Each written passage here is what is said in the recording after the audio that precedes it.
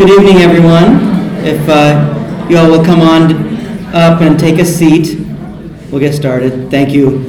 Good evening, everyone, and welcome to the Narrative Medicine Rounds. My name is Deepu Gowda. I'm an internist here at Columbia, and I'm the course director of the Foundations of Clinical Medicine course at the medical school, where we teach students the medical interview and the physical exam. I've been engaged in this community of narrative medicine since I was a resident, since I was an intern. So it's a program that's really inspired and influenced the way I think about medicine.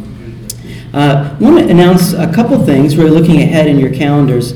Next month, we have filmmaker Peter Nix coming here. He's a filmmaker that made a movie called The Waiting Room that is really about the life of a urban hospital and its care of a largely uninsured population. So he'll be with us speaking about his film. Earlier that day, we'll be screening that film as well. So if you're on the Narrative Medicine listserv, you'll get that information. If you're not on the Narrative Medicine listserv, just find me afterwards, or find Rachel Rampel. Where's Rachel? Rachel, or find her and just give your name and email address to her, and she'll put you on that listserv. In April, Cheryl Mattingly, an educator, will be with us for Narrative Medicine Rounds. And in May, author Susan Ball will be with us. And Susan is a physician and also a graduate of the Narrative Medicine Master's Program. So that's going to be really great to have her with us in May. So tonight is a real special night for us. For Narrative Medicine Rounds, we're not looking outside for guidance and inspiration. This is a night where we're actually looking inside our institution and looking at someone who has truly informed the way we think about text, the way we think about reading and writing, and having us look differently at the idea of creativity as it lives and inhabits the medical space. So the person who's going to be introducing the speaker tonight is Maura Spiegel. Maura is a core member of the program in Narrative Medicine. She's one of the founding members. She teaches English at Columbia University and also teaches film to our medical students. Maura.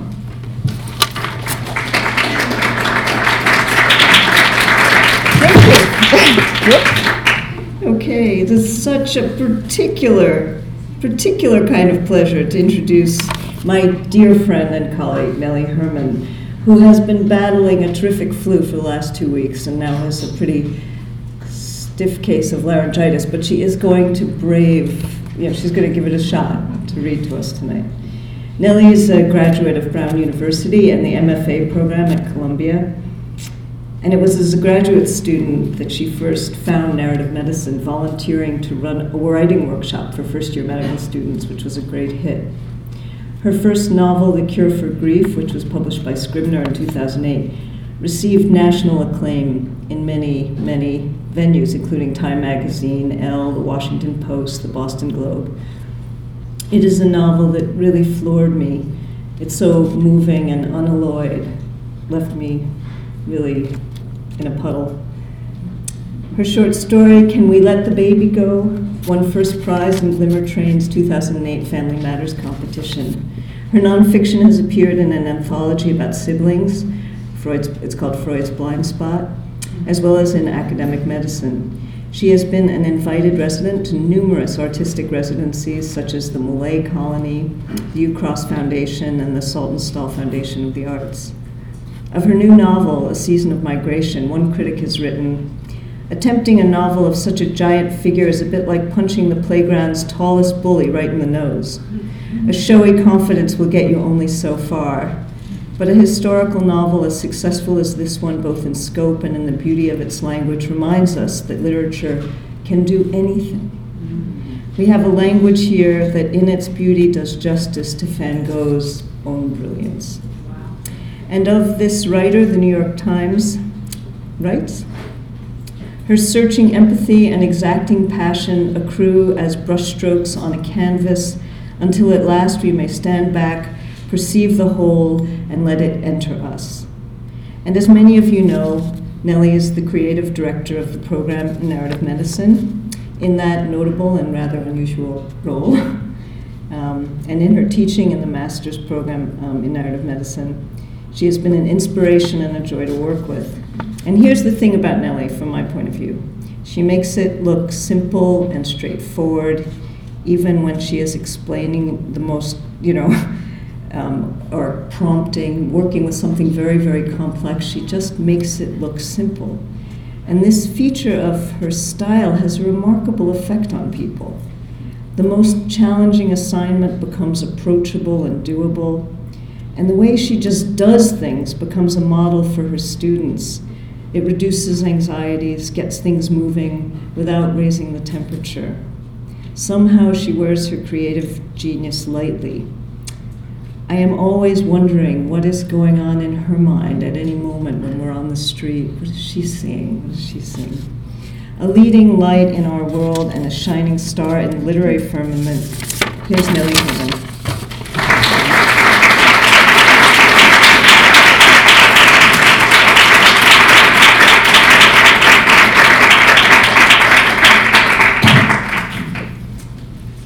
Okay, I'm going to try this. I have tea and water and cough drops. So I was planning on having someone read for me, but Catherine Rogers reminded me that I like to read from my book, so I'm gonna give it a shot. And if my voice starts to give, I'll signal Catherine to take over. Hold on. Okay, I don't need that. So I'm going to read from the middle part of my book. The New York Times review that Maura quoted from referenced a certain passage in my book that I thought, I'm going to read that passage. So this comes about a third of the way into the book. And the main things for you to know are that Vincent is in the Borinage, which is the mining district in Belgium, and he and his brother are estranged from one another. His brother came to visit him after he had been there for about a year and, sort of said to him, what are you doing with your life? Get a job. And so this is, true in the historical record. They didn't write any letters to each other for a year. So in my book, I have imagined a series of letters that Vincent is writing to Theo over the course of the time that they're estranged from one another, and talking about the time that has passed in this place. So for this passage, he's been in the mining district for about a month, and he's just been granted a temporary salary, so he's feeling particularly excited. And he just has made a little makeshift school for the boys of the district. Just going to quickly see if there's anything else for you to know. Madame Dennis is the name of the woman who is hosting him. She's the wife of the baker in the town. There's a woman, her son is named Allard, and he and Vincent share a room in her house. And there's a girl named Angeline who you'll hear referenced. She's a 17-year-old minor that has been showing up at Vincent's Bible classes, and they're both sort of curious about each other. And I think that's it. Okay. The salon was ready for the boys' school in just a day. I swept the cobwebs and pine needles out with a broom I borrowed from Hannah de Krook and put a number of my favorite prints up on the walls. Weissenbrook's mill by the Trekvaart. A man on his horse stands next to a dog on a path overlooking a river. In the distance, an old windmill, all dwarfed by a patient sky. Breton's The Feast of St. John, which I got to see at the exhibition in Paris in 1875. A group of barefoot peasant women dancing, holding one another's arms in a joyful circle around a growing fire. Millet's Fields in Winter, a wide snow-covered field with an abandoned plow and harrow in the foreground. I I wiped the windows with an old coal sack and stepped back, pleased with my work. It was cold, though, even after the boys arrived. No one was older than 7 except for Allard, for he was the only one excused from work in the mine. The boys huddled in their coats and leaned over the books with their hands tucked into their armpits, their breath coming out in white clouds. Allard must have mentioned the cold to his mother, for a few days later, at noon, a near crowd of women appeared outside the salon, most of them carrying the ubiquitous burlap mining sacks. A few of the women pushed wheelbarrows and small wagons. Madame Dennis handed me a sack. Allard was with her, and he smiled at me shyly. In the back of the group, I noticed Angeline Dubois, who nodded her head at me. She and I had grown a bit more familiar as she had continued to attend my Bible classes, asking me questions that I could not always answer. One day we had spoken to each other for quite a while outside the Ertz's hut, and her persistence in asking me questions about a Bible passage made me wonder why it was she seemed to not want to go home. I was happy to see her that day at the school. "Come on with us, Monsieur Vincent," said Madame Dennis. "It is time you learned how it is we find our coal." The women took me up on one of the nearby slag heaps to collect coal. Each family is typically given 8 hectoliters of coal each month, and particularly in cold months, there is an inadequate amount, so the women either buy more from the company or go scrambling for more over the heaps. Madame Dennis told me this as we made our way to the heap we were to scavenge, Allard walking next to us, scrambling to keep up. Most families were too proud and too poor to buy more of the coal that they spent their days in sweat excavating from the earth, so most often the women and children took to the slag mountains to scavenge for themselves. But this was no simple thing, Theo, lest you get the wrong notion. Not only did the company police often patrol the heaps, even the refuse is company property, after all, Madame Dennis said with a tone of real frustration, sometimes confiscating the women's sacks and breaking their wheelbarrows and wagons, but also the mountains of slag could shift underfoot, and every once in a while a woman was swallowed by the quicksand of shifting slag. They timed their visits to the pyramids carefully, aiming for the first number of hours of a shift at the mine, for it wasn't until the coal had been excavated and sifted through the breakers, the good stuff separated from the bad, that the cars were ready to move to the slag heaps. Okay, so far, can you hear me in the back? Okay.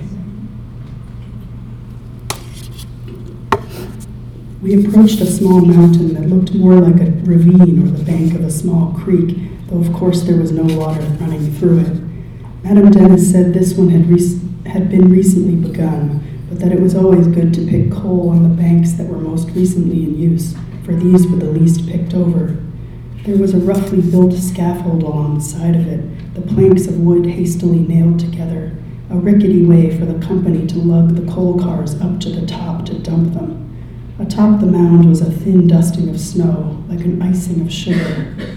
I thought again of Black Egypt, feeling that we were about to tread on holy ground. I glanced around at the little group as we came close, the women all dressed in long, thick skirts and aprons, the bottoms of their skirts darkened from the mud and soot they walked through, stains they could never quite clean away. Some of them had their heads covered with cotton scarves and bonnets, and many of them smiled if they met my eyes. Elsa Aird, my gossipy Bible group hostess, was there, as was Clara Gilmart, Hannah DeCrook, and a number of other women I knew. There were a few little girls who were dressed just like their mothers, and I recognized 2 of the boys from my school, Pierre and John, in their little black caps, their earnest faces looking to the mound of discarded coal with determination. Angeline Dubois blinked and looked away, shy of me in a way that flattered me and made me uncomfortable all at once. We took to the mountain. I pictured how we must look from above, tiny figures scrambling up a dark, shifting mound, dwarfed by the blackness, using our hands to try to gain some traction to get higher, though it seemed that every time I looked up, I had gained no ground. We were a group of ants crawling up the side of an anthill.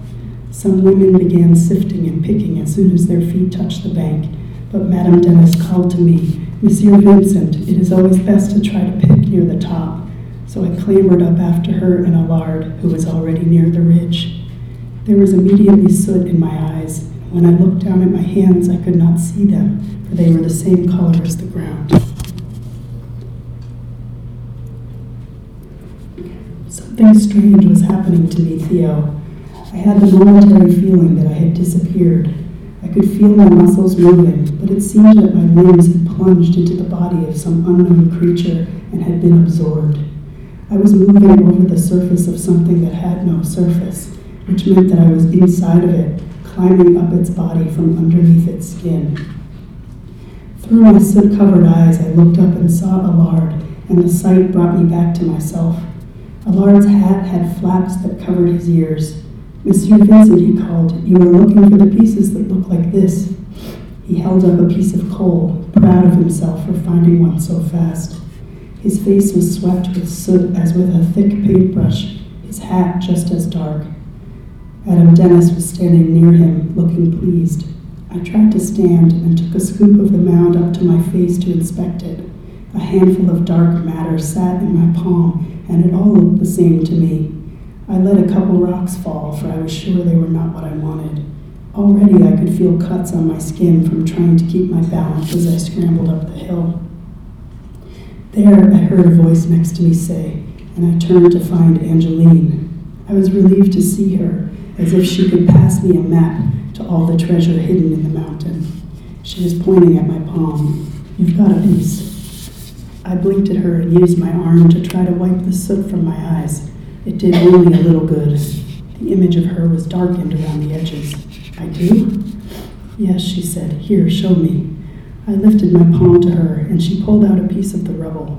She held it between her thumb and forefinger, up by her face, and smiled at me. "Coal."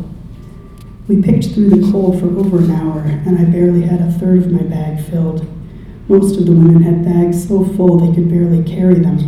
My hands were scraped and bleeding, my face chapped by the soot and wind, but I was exhilarated by the work, which made my body feel vibrant and alive. What were we doing but ministering to the earth?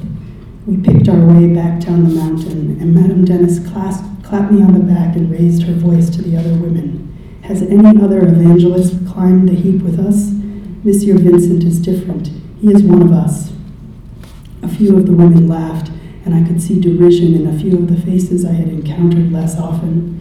I shook my head and raised my voice. It takes a lot more than a trip up a slag heap to make a miner, and I could feel my cheeks blushing underneath the soot that covered my skin. Inside of me I was on fire, Theo. I had found a way to belong to these people, to this place, and it was by digging my hands deep into the coal. Angeline came deep down the mountain next to me, and I could feel her presence by my side as pricks of cold ice all the way down my skin. It was the first time I had done any physical work in the Borenash, and in the euphoria of the exercise and the vision before me, I felt sure I saw something new. Physicality was the way the people of the Borenash expressed their version of God. It was in their muscles and their bent-over backs. It was in their breasts given to an infant, in their broken ribs healed wrong.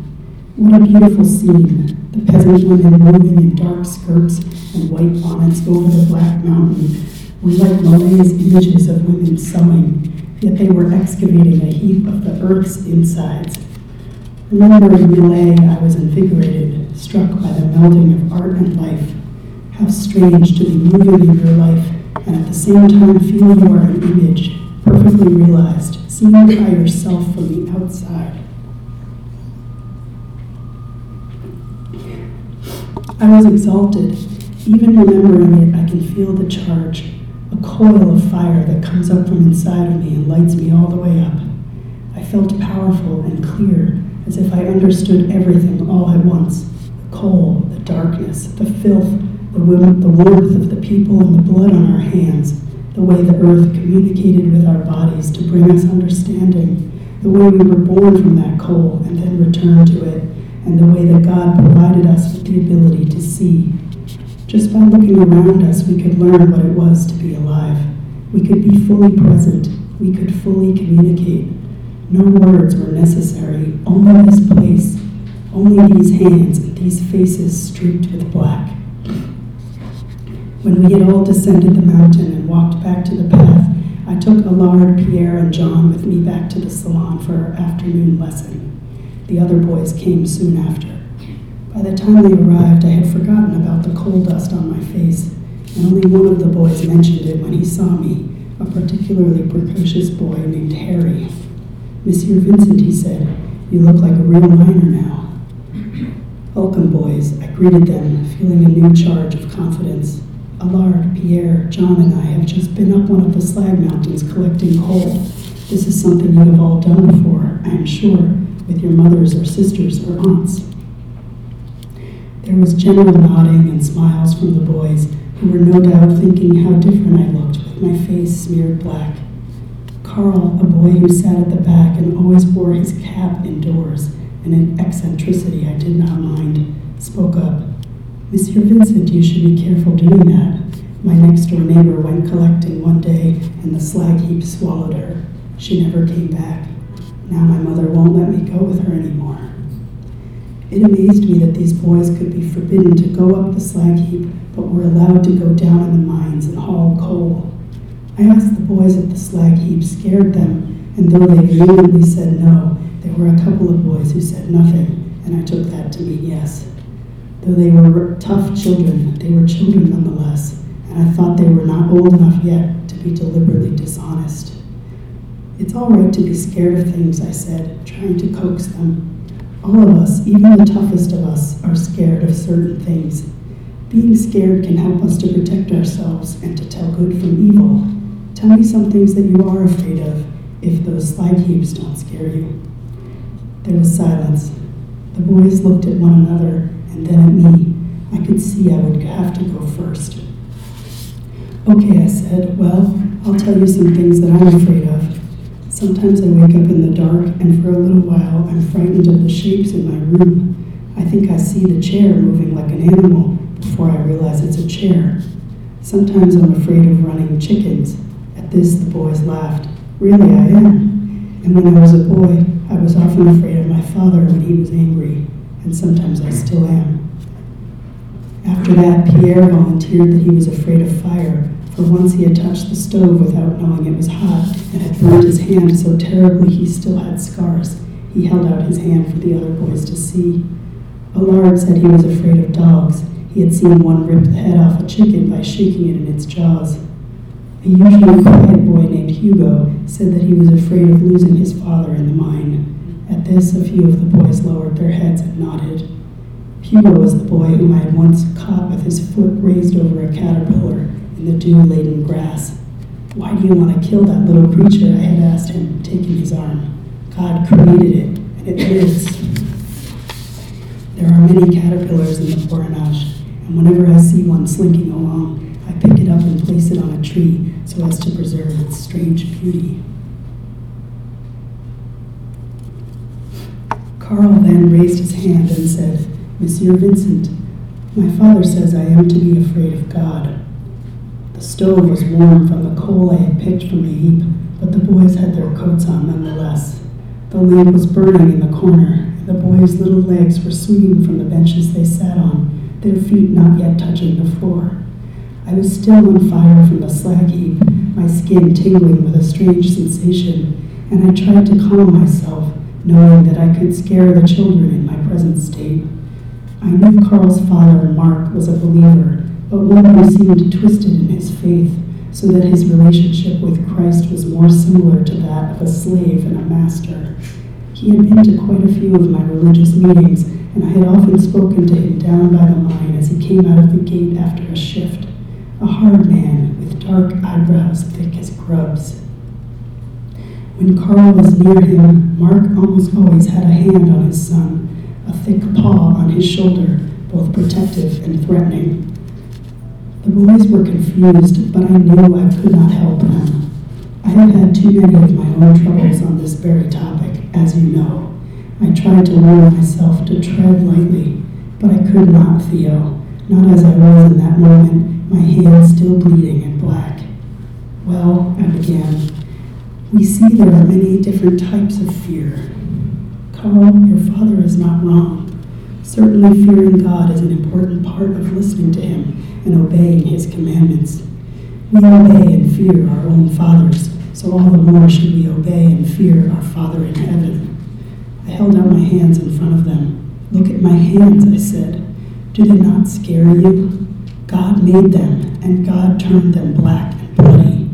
God brought me up on that heap today so that I could be closer to him, so that I could be closer to all of you.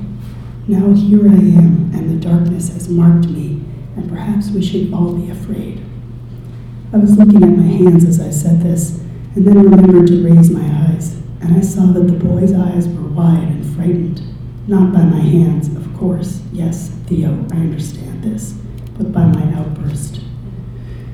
Reaching for my Bible, trying to recover, feeling a confused urge to calm myself, and at the same time to rage further, to blow off the front of that furnace fed by the coal I had retrieved, and to show them all the visions I had seen. I read to them from Hebrews 12:9. Furthermore, we have had fathers of our flesh which corrected us, and we gave them reverence. Shall we not much rather be in subjection unto the Father of spirits and live? I couldn't help myself, Theo. I continued, live, boys. That is what God wants us to do. But we cannot do that without getting our hands dirty, without becoming covered with black. We cannot continue through our lives pure and white and untouched. We must dive into the earth and, through its dust, find the way to reach one another.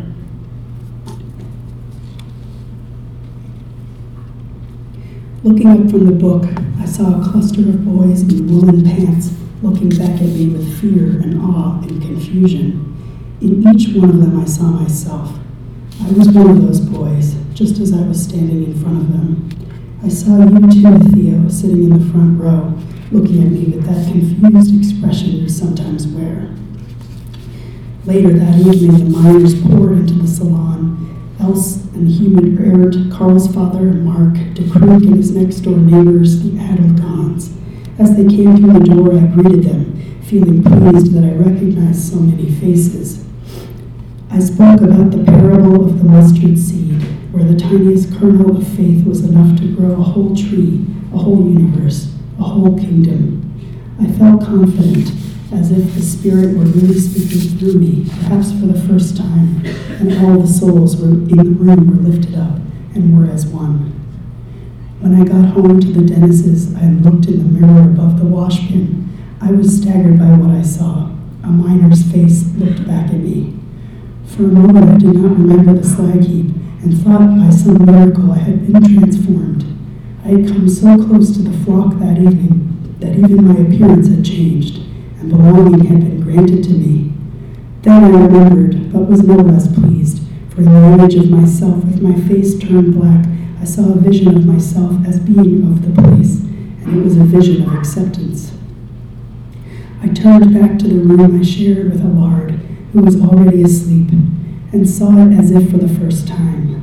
The bed with its warm quilt of feathers, the vase of flowers on the bedside table, the white chest of drawers decorated with a delicate rendering of an apple orchard.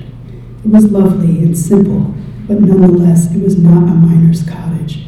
It was removed, its construction and its decoration and its placement and even its smell, always so pleasant and sweet, removed. I could not stay at the Dennises any longer. I knew it suddenly and with certainty. I climbed into bed without washing my face. I did not plan to ever wash it again. The next morning, I left the Dennis house and moved to a hut I had noticed near the salon, abandoned some time ago, but not yet falling into the earth. Mrs. Dennis was worried when I left. When she saw me with my suitcase, she was surprised, her eyebrows turned in. She questioned me. Where was I going? Where would I sleep? Was there a bed in the hut? Was there food? Was I unhappy at their house? Had they not done everything to provide for me?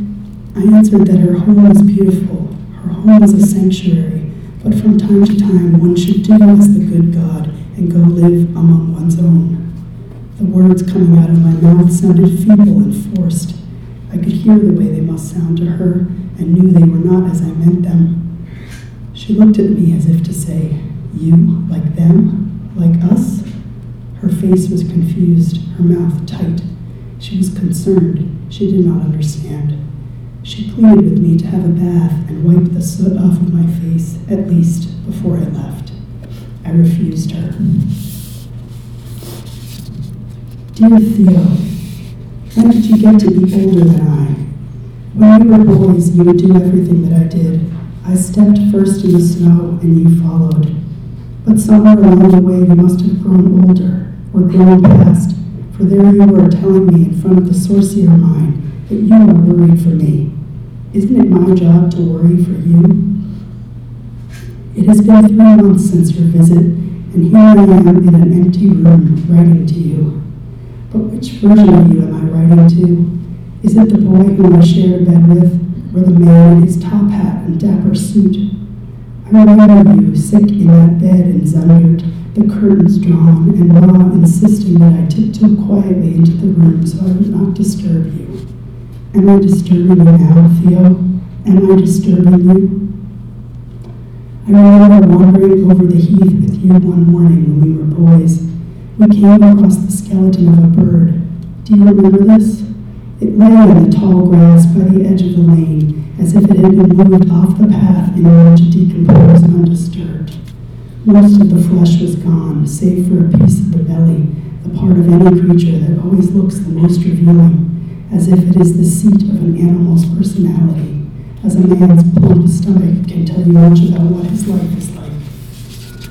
The bird's wings lay beneath it, long bones tucked in close, and we could still see the rounded crown of the head, though the flesh was gone and there was no longer a face. The skeleton was perfectly intact, tiny ribs like bridges emerging from the remaining cover at its belly, an incredible, immaculate spine, bleached all white from the sun, knobs fitting together like perfect minuscule fists linked in a chain. Little pieces of white fluff clung to where the face had been. We crouched by the skeleton for quite a time, taking in its details and contours, windows into the processes of death.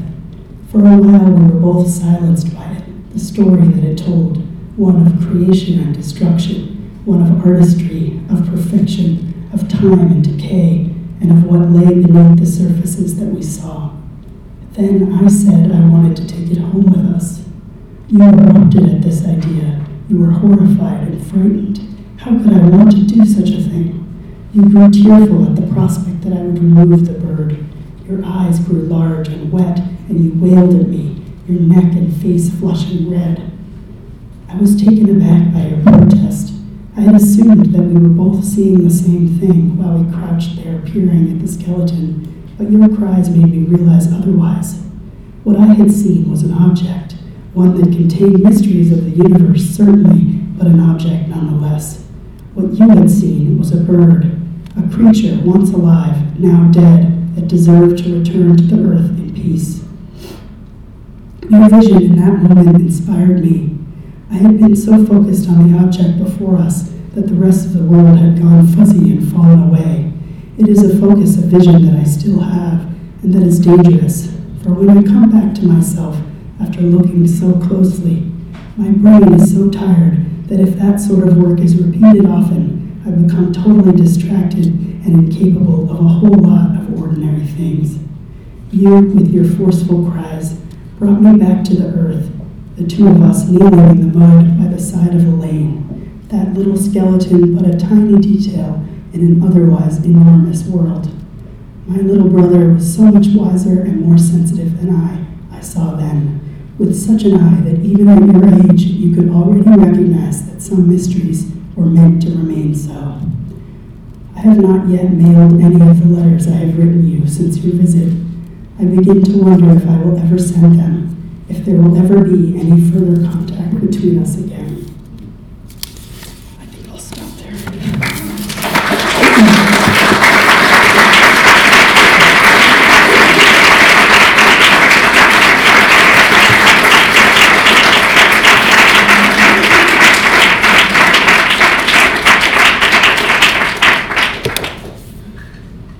Thank you. I hope everybody could hear. I'm sorry. I think I'm proud of myself for making it through. I think I'd love to answer questions if there are any, and if I can keep my voice intact.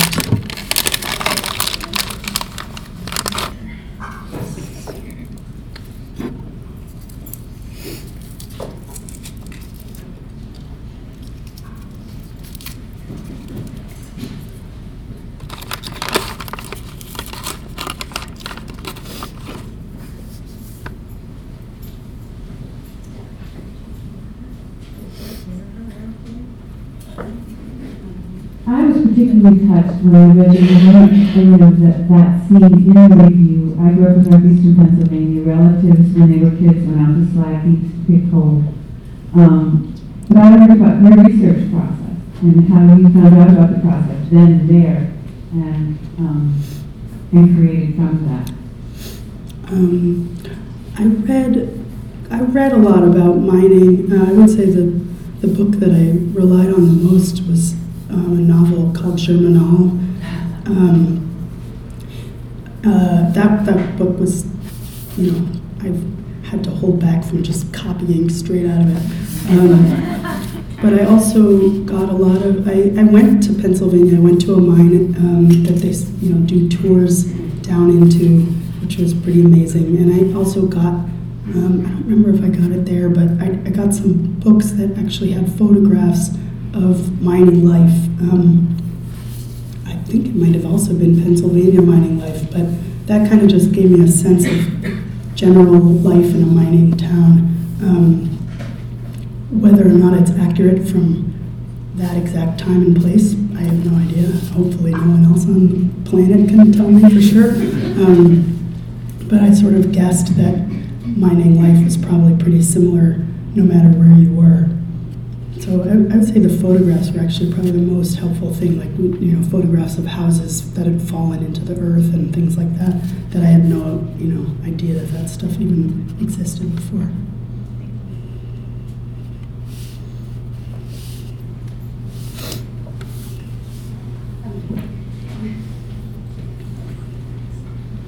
Hi, wonderful. I want to close read the text immediately and distribute it to everyone. It's fabulous and really rich and wonderful. So thanks for sharing it. Thank you. I have a couple questions. One was, why Vincent van Gogh? And how did he speak to you? A lot of the description, I see pictures. I see paintings of his in my mind when you were reading. And I just wanted to know a little bit more about why him and your just stepping into his shoes and what that was like. I'll try and succinctly answer that because I could talk about that for a long time. The short answer is I don't really know why. I first thought about writing the book when I was in grad school here. I took a class in nonfiction writing. It was called Writing Narrative History, and we had to write a true short story for our final piece, and I stumbled on this period of time. I think I can't even remember, but I think I started reading his letters and just really sort of fell in love with his voice, and I had no idea what a beautiful writer he was. I wasn't even really a huge fan, honestly, of his art at that time, but I just loved his voice. And I learned about this time where there was almost a year of silence between the brothers, and all the biographies that I read, basically clearly had no idea what had really happened during that time, but everyone unanimously said this was a really important time in his life because right after this is when he became an artist or declared himself an artist. And I think I was just, at the time I was 27, and I just really related, I was like, oh my God, this most famous artist in the world didn't know what he wanted to do with his life and was struggling and, failing at things, and just learning about him. I didn't know anything about him really except what we all think we know about him. And so I don't know, there's something about the story just really stuck with me, and it wasn't until probably 4 or 5 years later that I actually really started to attempt to actually write the book, which it just stuck with me all that time. So it kind of, felt like I was working against the clock, like someone is going to write this book if I don't get to it, because it just is such an interesting story. And I mean, in terms of inhabiting him, it was really a pleasure. I really enjoyed myself. I see a lot of similarities in my character of Vincent and myself that I didn't necessarily see as I was writing it, but I think I sort of deluded myself into thinking that I was inhabiting this real person who really lived, but of course I was inhabiting a character, so it allowed me to, I think, put more of myself in it because I was thinking I wasn't writing about myself. Anyway, I could talk about that for a long time. But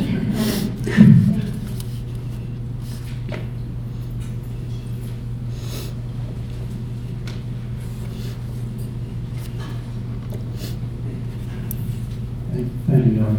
That's really beautiful. So two comments. One, I was really struck by the image of, I think it was Giroux, about to crush this caterpillar, and then this juxtaposition of Theo and Vincent later, or earlier in their lives, coming across this skeleton of a bird. This sort of interaction with the natural world. And not just the natural world like the coal mines and the mountain, but this sort of living creature and how our relationship to creatures and how we can actually explore our own sense of humanity. It's a really powerful way of connecting that I think we're oftentimes so removed from. And I just want to thank you for bringing that very powerful image. I remember when I was a kid, there was this infestation of caterpillars in New York State. Gypsy moths. What's that? Gypsy moths. Gypsy moths, yeah. Yeah, I remember that. And I just remember devising all sorts of ways of torturing these poor caterpillars as a young boy. Of course, that's what you do. And the more disturbing ways I could find of killing these caterpillars. Somehow, it's funny, I'm vegetarian now. I can't imagine even eating an animal, and yet, this is my childhood. So it brought back this kind of very visceral and sweet and sad image. My second comment is just yesterday, my 6-year-old daughter asked me, what does it mean to be based on a true story? And so now, because I couldn't quite answer her, I tried to make something up. I'm going to ask you that question. Oh boy, what a great question. Well, first I wanted to say that I'm sort of happy that you referenced that caterpillar piece, because that actually was something that I took throughout the book. I took real things from Vincent, and that was actually something that I read there's a lot of like recollections of Vincent. I can't tell like how real they are or whatever, but there was one someone who was in the Borinage with him at this time and remembered him saying that to a kid. Whatever the line was, he is a creature and he is God's creature and he lives. So anyway, I always found that such a poignant, kind of amazing thing for anyone to do. I don't know the answer to based on a true, I've had that question asked of me for both my books and probably maybe will for all my books if I write more. What isn't based on a true story? I don't know. It's like that's so annoying when they put that marker on things and somehow it's true. It does make us more compelled by things when we hear that they're based on a true story, but it's also very strange to me. I don't really understand why, because pretty much everything is. So I don't know. I won't think about that one. It's a good one.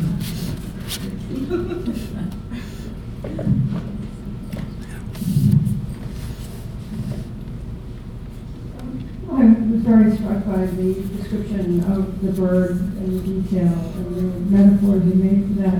So this is more a question about teaching with the medical students that you work with and the other students that you have. I mean, to me, that passage is almost like a symbol for the narrative medicine program, right? How do you encourage your students to look at things that closely and to write in such detail and take the time to do it, because you do have to slow down to do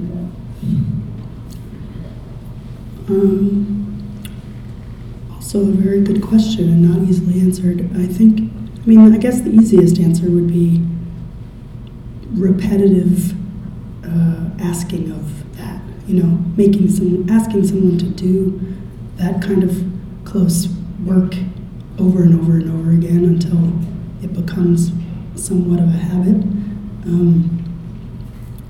I believe that that's possible. A lot of creative writing exercises, which we throw at our students again and again, they make people feel very uncomfortable at first, but I think if you have the idea is if you have a series of them over the course of 14 weeks, it becomes more comfortable to do the creative work.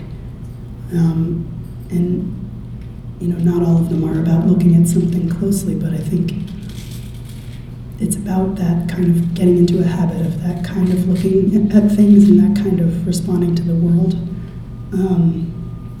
I don't know. It's another really complicated question. I think about that a lot. Are you just born looking at the world that way, or can you cultivate it? Can you be 50 years old and start to see things differently? I want to believe that it's possible, and I think I do. But sometimes I'm like, are you just deluding yourself? But that's what I try to do, is just kind of make it a habit. And when it's an introductory class, you have to, in order to make it a habit, you have to ask those things of people again and again, or else it just doesn't stick.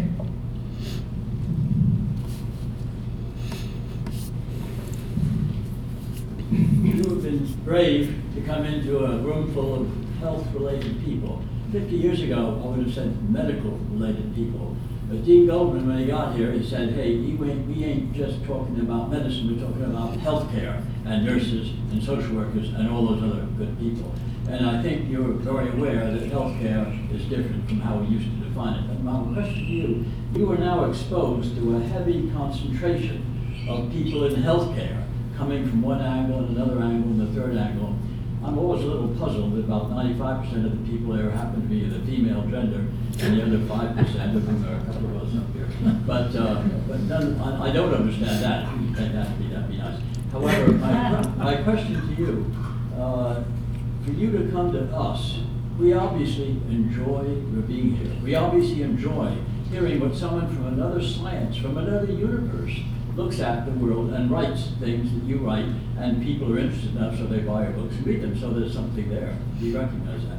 Question, if you got everything you wanted out of being exposed to this heavy concentration of some kind of scientists, social science, nursing science, and all the rest of it, is there anything that you would like us to take home because we've been exposed to you, or would you like to take anything home that you didn't realize before you came to see it? Gosh, really difficult questions all around. I hope that the things that I want from you are the same things that you would want from me, in the sense that I hope that we're not that different. That we may have different professions, but in the end, we're kind of hopefully all wanting and trying for the same things. So,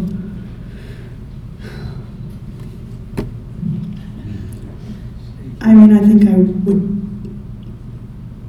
Someone asked me at some point about another sort of ridiculously hard question, what do you want your readers to take away from this book? It's like, I don't know. Read the book. I don't know. But my answer was, the thing that moved me about this story was this person that was struggling to find out who he was and what he was good at and what he could offer back to the world. That was his thing, what can I give back? And that is kind of what I hope people can take away, and it's also ultimately what I want to take away too. It's kind of like, what are we all here for? What's it all for? So there's a big answer to a big question. Thank you. Okay. I have a question, Nellie. You make use of this epistolary narrative form with letter writing. Did you always see this novel being using a lot of that part, or had you tried other ways of telling a story that lost it? I did try, yeah. The first few drafts were not letters, and they were not directed to Theo. That was one of the biggest. It was once I figured out he was talking to Theo. Actually, it became a lot easier.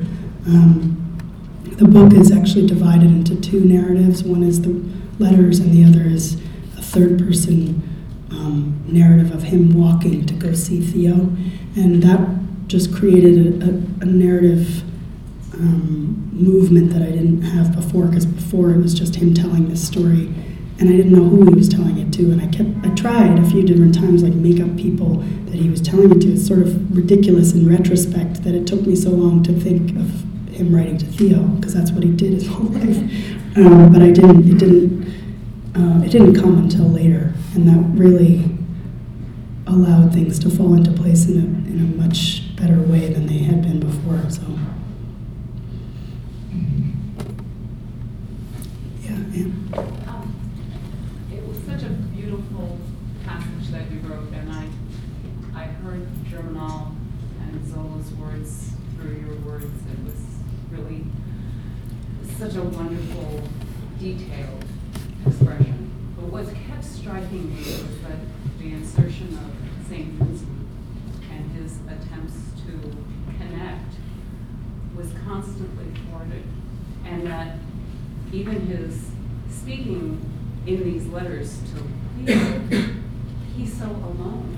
And that's what struck me, is that the search for who he is and what he wants to do was always facing this aloneness. Mm-hmm. And I wondered whether there's anything that in that passage allows us to think about the health impact, if you will, of that aloneness, and that is, for many of the people in this room, something that we need to be aware of, is that quiet suffering that people feel, even though they're attempting to make these connections with the young boys. So I wondered whether that went through your mind at all when you were writing about it. Yeah, I mean, that actually was really one of the central struggles in writing the book for me, was how do you write a book about a guy who's literally alone the whole book? And that was kind of why the letters were so helpful once I figured that out, because I really I didn't want to fabricate, I didn't want to make up, buddies, because I really doubt that there were those. But so that was the struggle, was how do you give voice to the inner world without, totally overpowering. Like, another thing, in my very first draft, it was all first person, and what I heard back from readers was like, it's too much. It's like, nobody wants to read this voice for 300 pages. I would, but probably nobody else would. So yeah, I did think about that a lot. And it was really interesting. I mean, it's just sort of not a surprise, but it's interesting when the solution is, he has to be in relation to someone else. You have to make him speaking to someone else. There has to be someone on the other side, even if in real life there wasn't. I mean, I obviously don't know what really happened, but I imagine that he must have spent time writing his narrative to someone. Maybe he didn't, but I don't know. Yeah, I did think about that a lot. Deeply. I want to thank you, Nellie. That was really Thank beautiful. you. In clinical medicine, we often talk about one of the real work of the clinician is to try to see the perspective of the patient and try to enter that experience somehow in whatever way you can. And I think a lot of the work of narrative medicine is giving us tools to help us do that. And although I think the bigger risk is not doing that, some people still talk about the potential risk of what happens when we enter someone else's experience, someone who may be suffering, someone who may be going through a lot of physical, emotional, psychic trauma. And I was wondering what this experience for you was like, inhabiting a character that was lonely, that was troubled in many ways. Did you experience a situation where you needed to put up some boundaries between your inhabitation of the character, and how did you do that? Oh, such good questions, guys. I mean, it's interesting. A lot of the book, most of the book, I wrote in periods of time when I was alone, either at residencies or at my family's house in Cape Cod. So I didn't feel like I had to put up those boundaries in part because I wasn't going back and forth between this voice and my own life. I don't think I could have really occupied this voice had I not had the space and time to really be in it all the time. But I don't know, it's such a good question. And I think thinking about sort of, I mean, I don't know, in my experience, maybe Vincent van Gogh is really an unfair person to try and connect to everybody, thinking about just anyone you meet, because he really was quite special. But I found in inhabiting him, I only grew in affection for him. And if anything, I had to work, some of the early comments I got in the book was like, you love this guy too much. Like, you need to make him more complicated and more, yes, he's unlikable because he goes on and on and on and on, but he's not, in my early drafts, he wasn't unlikable because he was rude or, which he, I think, really was in real life. I think he was not nice a lot of the time. But I didn't like that part of him, so I was making him not that way. Anyway, so that is, again, just that question of like trying to inhabit a real person, and does this look anything like what he was really? I don't know. But he definitely was a very internal person, but I think I am too, so I don't know. I'm just rambling now, but I don't know if I answered your question at all.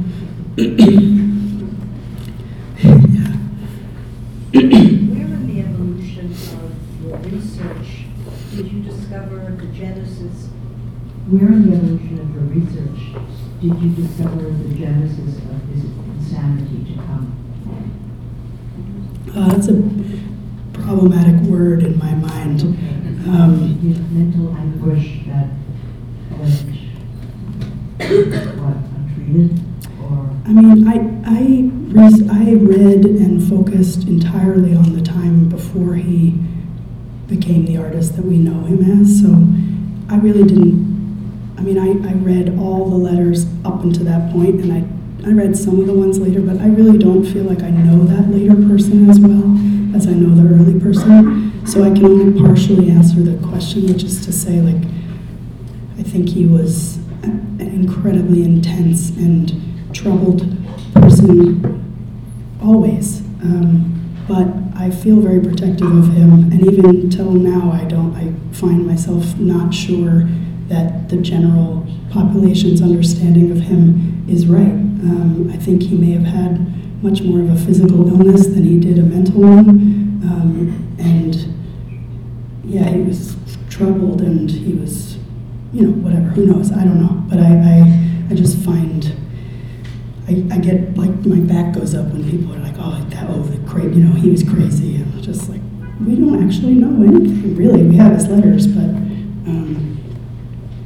anyway, he was intense. He was very intense. I think that's for sure. The foreboding that in that intensity, that often there is Yeah. the feeling that the end is in the beginning. Yeah, and I think a lot of that stuff did come later, and maybe I saved myself from having to wrestle more with the real guy by not reading about the later part of his life as much.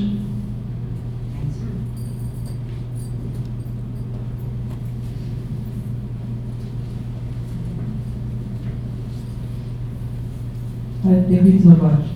One thing that really was such a gift for me was just hearing you read this passage in this amazing room with these amazing lights. And I think a lot of questions today have been on the idea of audience, reading today for a particular audience. But I was also really struck by you actually being the person writing this text and embodying of a character writing to a particular person, and you also just mentioned at the beginning that you really enjoy reading your work for an audience. So I was just wondering, how do you approach as a writer the question of audience?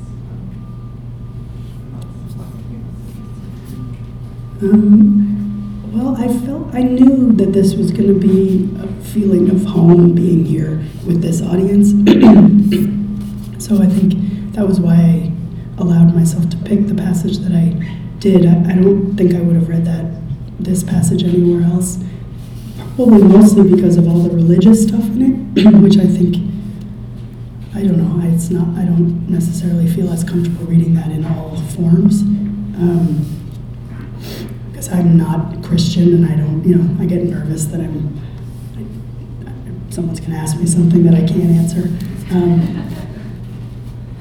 And I also felt like when I felt able to say, that this passage had been referenced by a review and I wanted to read it again, which I think I wouldn't have felt comfortable saying to a different audience. So I don't know about, I haven't done, there have been a small amount of reading so far for this book, so all the groups that I've read to so far have been full of people that I know and love, so that's been really nice, and I feel like I'm able to say I enjoy reading from my book. I don't know if I would even say that to a room full of strangers, but I'm allowing myself to take that pleasure because I feel with people that I know, so I don't know.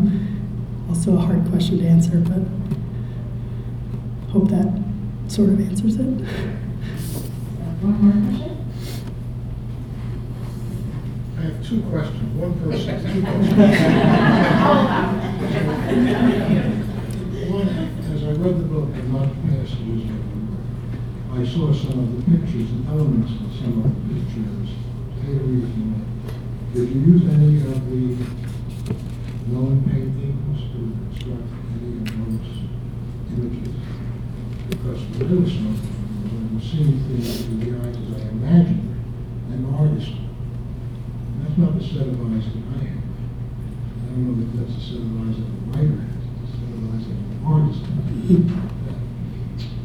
And the second thing is, how do you know when the project is done? Okay. The first question, it's kind of a fun one. I've gotten that question a few times and it sort of surprises me, but it shouldn't. I did not look at the paintings really at all. In my research or even in the writing of the book, because I was so focused on, being in this time. So I looked at the paintings that he did, not paintings, he didn't do any paintings, but drawings that he did at this time. But I didn't look at the later stuff except in passing. And so it brings me particular pleasure when people say they see his paintings while they're reading. I think in some ways that was my hope for the book, was that I could play against the fact that he is a known and famous person that everyone has images already in their head, and if the book would be successful, it would use that in the reader. So it's great. The one part of the book that I did purposefully use an image of his painting was there's a part where he stands and looks over a field of wheat, and there's a crow. That was purposeful. Other than that, I didn't use his paintings. To the second question, You don't. It's never done. I mean, it's not done. I don't know. I feel happy with the way it turned out. I feel proud of the result, but I could have, especially the ending, I could still be working on it. That's the only part I don't yet feel is totally the way I wanted it. You just need to call it a day at a certain point when you feel like it's good enough, and you send it to someone who says, "Okay, it's good enough. Let's find someone who wants to publish it." And then hopefully someone at some point, says, "Okay, it's good enough," which is what happened. I mean, especially the ending. I still was like, I'm not really fully like it, but okay. So then you just cross your fingers and hope nobody notices. Thank you.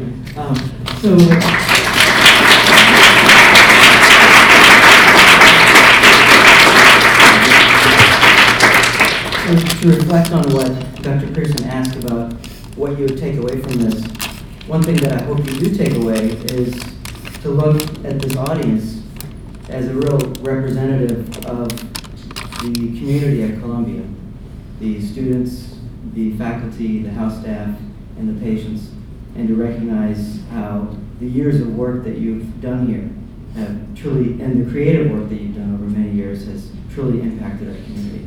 So thank you so much for being here, Nellie.